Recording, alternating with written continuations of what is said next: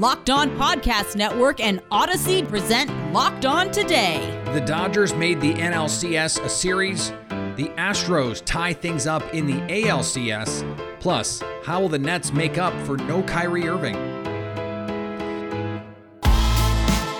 I'm Peter Bukowski, starting your day with the stories you need to know and biggest debates in sports. You're Locked On Today. Searching all major sports. Found. Let's start with the biggest story. Thanks for making Locked On Today your first listen of the day. The NLCS was looking like Atlanta's to win. Then the Dodgers got a home game. Our Major League Baseball insider and former MLB player Gordon Beckham was joined by Locked On's Kim Becker to break down the action from Tuesday night. What's going on, everyone? Welcome to a Locked On MLB Insider Report. I am your host, Kim Becker, and joining me is our MLB insider, Gordon Beckham, here to break down the NLCS Game 3. The Los Angeles Dodgers came into the eighth inning, scored 4 runs to avoid that 3-0 hole. Gordon, what do we make of this game? Yeah, this was a crazy game. I mean, the fact that the Dodgers are really 6 outs away from basically losing the series. I mean, if they go down 3-0, I mean, I guess they still have a chance, but not a good one, right? I mean, the Braves have been really hot and they've been playing well, and they're up 3 runs going to the bottom of the eighth inning, and then all of a sudden that happens. I mean, Cody Bellinger is just like gone crazy. He had a terrible year stat-wise this year, had some injuries, was battling through that, and then all of a sudden he's just gone crazy in the postseason, which is always good to see for the guys that are at the bottom wanting to get to the top, right? It's never too late. But I thought that the Dodgers coming out, they scored another for the second straight game. They scored 2 runs in the bottom of the first or in the first inning with a Corey Seager homer. And so you kind of think that like, okay, they're going to gain this momentum and all this stuff, but the Braves just kind of keep sticking around and chipping away. They score 4 in the fourth.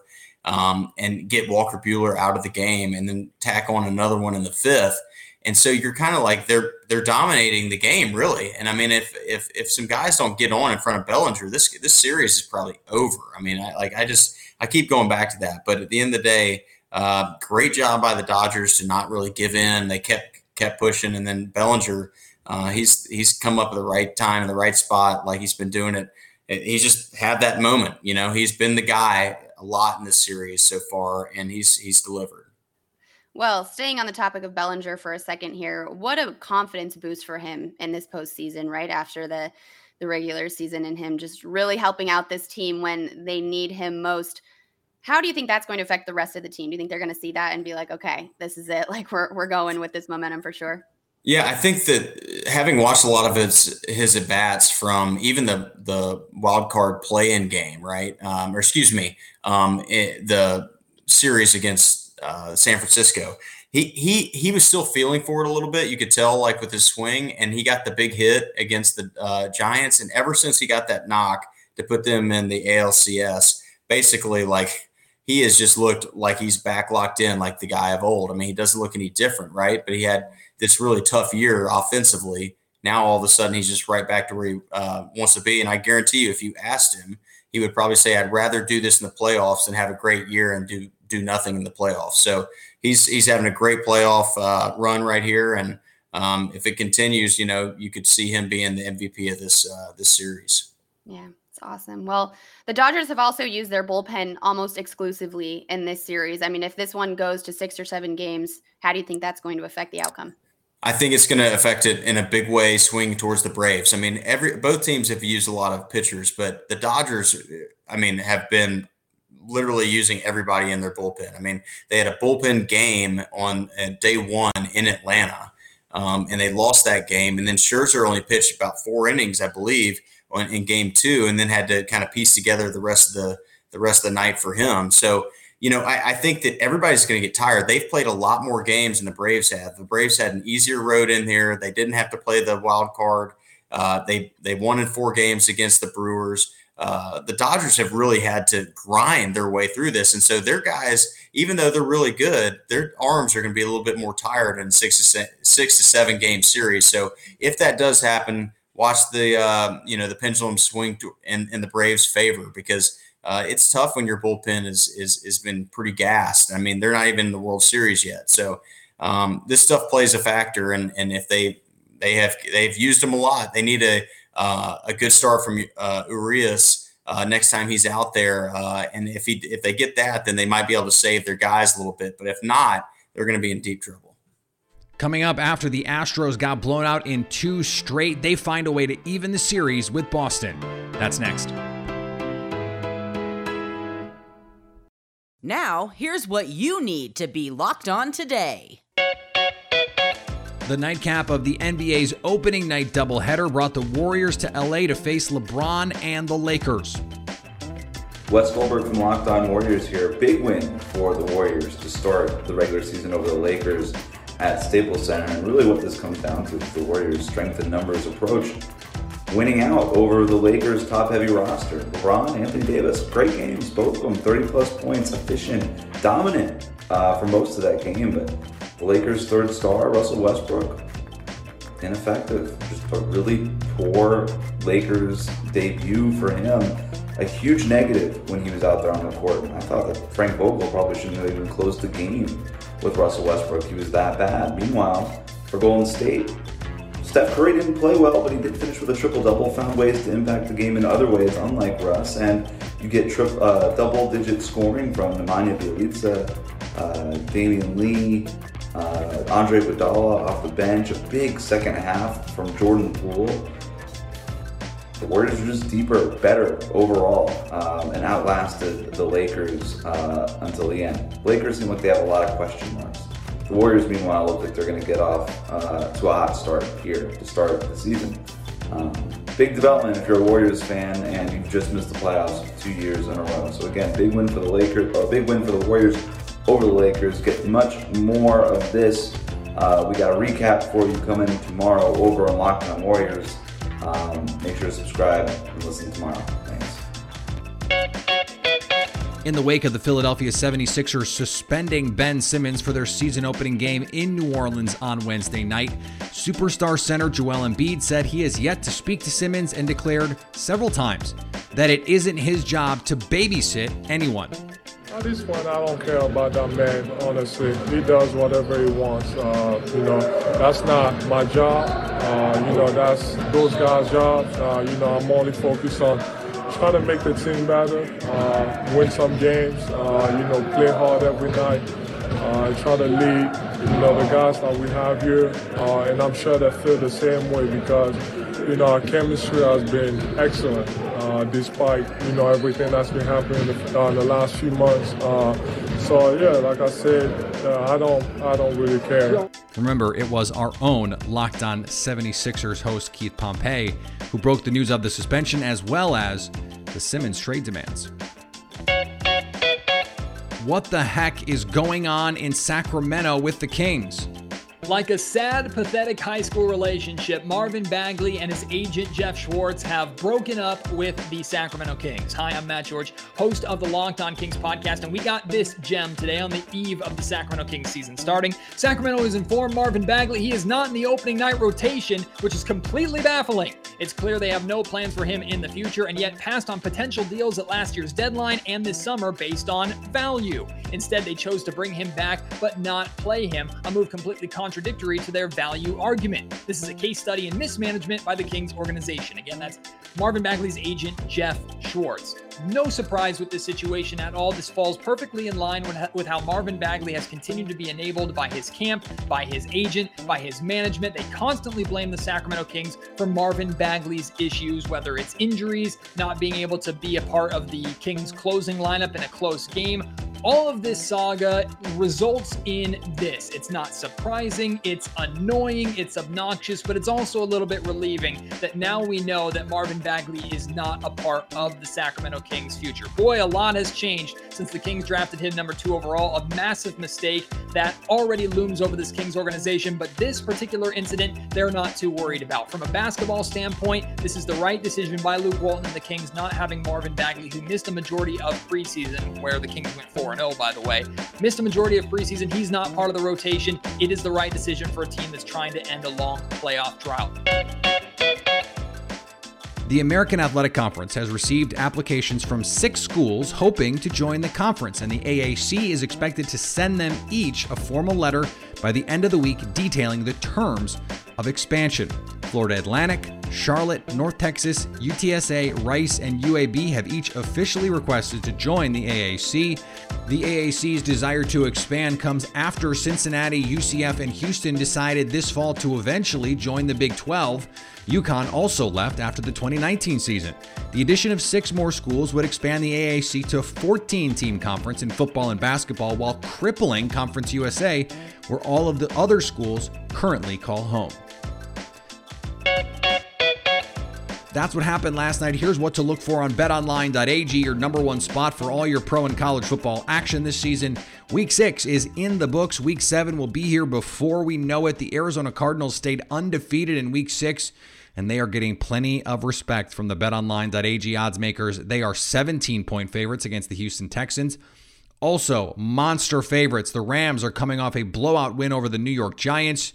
They are giving 15 against the Lions, and another potential blowout on the horizon between the Tampa Bay Buccaneers and the Chicago Bears. The betonline.ag line for this game has the Bucs 13-point favorites. For all your gambling needs, betonline.ag has you covered. Head to the website or use your mobile device to sign up today to get a 50% welcome bonus on that first deposit.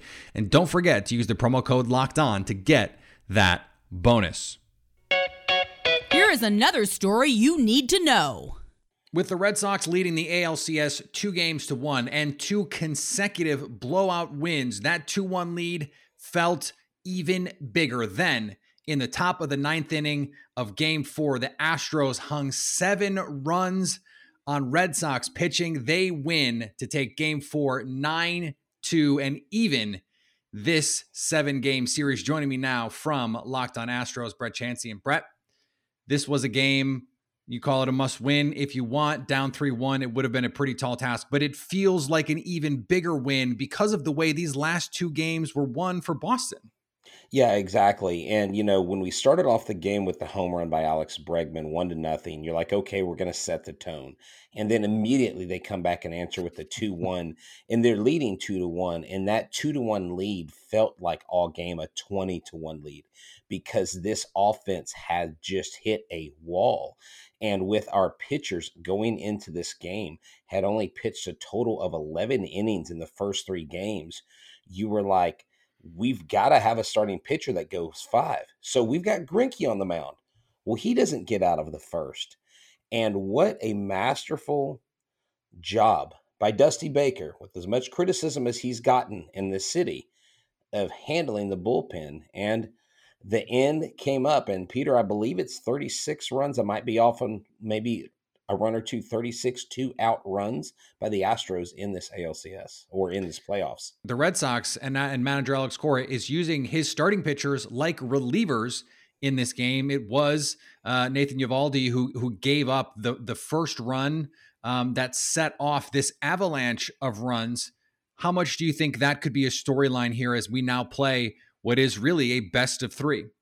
Yeah, and I think it changes everything because, like you said, if the Red Sox go up 3-1, I find it hard to believe that the Astros are able to come back from that. Now, if there's a team that's able to do that, it's this team because of their offense. The big question mark has been the pitching, the relief pitching. But now we're going back to who started in Game 1. Neither starter went 3 innings or more than 3 innings in Sale and Valdez. So it's going to be key on who wins. But the great thing for Houston is it forces a Game 6. Regardless, we go back to Minute Maid Park. We know what happened in 2017 against the Yankees when we went down 3-2 in New York. We came home, won Game 6 and 7 of the ALCS. The old cliche in baseball is momentum is the next day's starter. You mentioned the issues that both of these guys had in Game 1. Handicap this pitching matchup for me now in Game 5. I think Framber Valdez comes out smoking hot. I just don't see him having a third straight funky start because of the momentum. This team really builds on themselves. I think I give him the advantage over Chris Sale only because the Astros on this team, the veterans, Bregman, Correa, Altuve, have had their way with Chris Sale in the playoffs.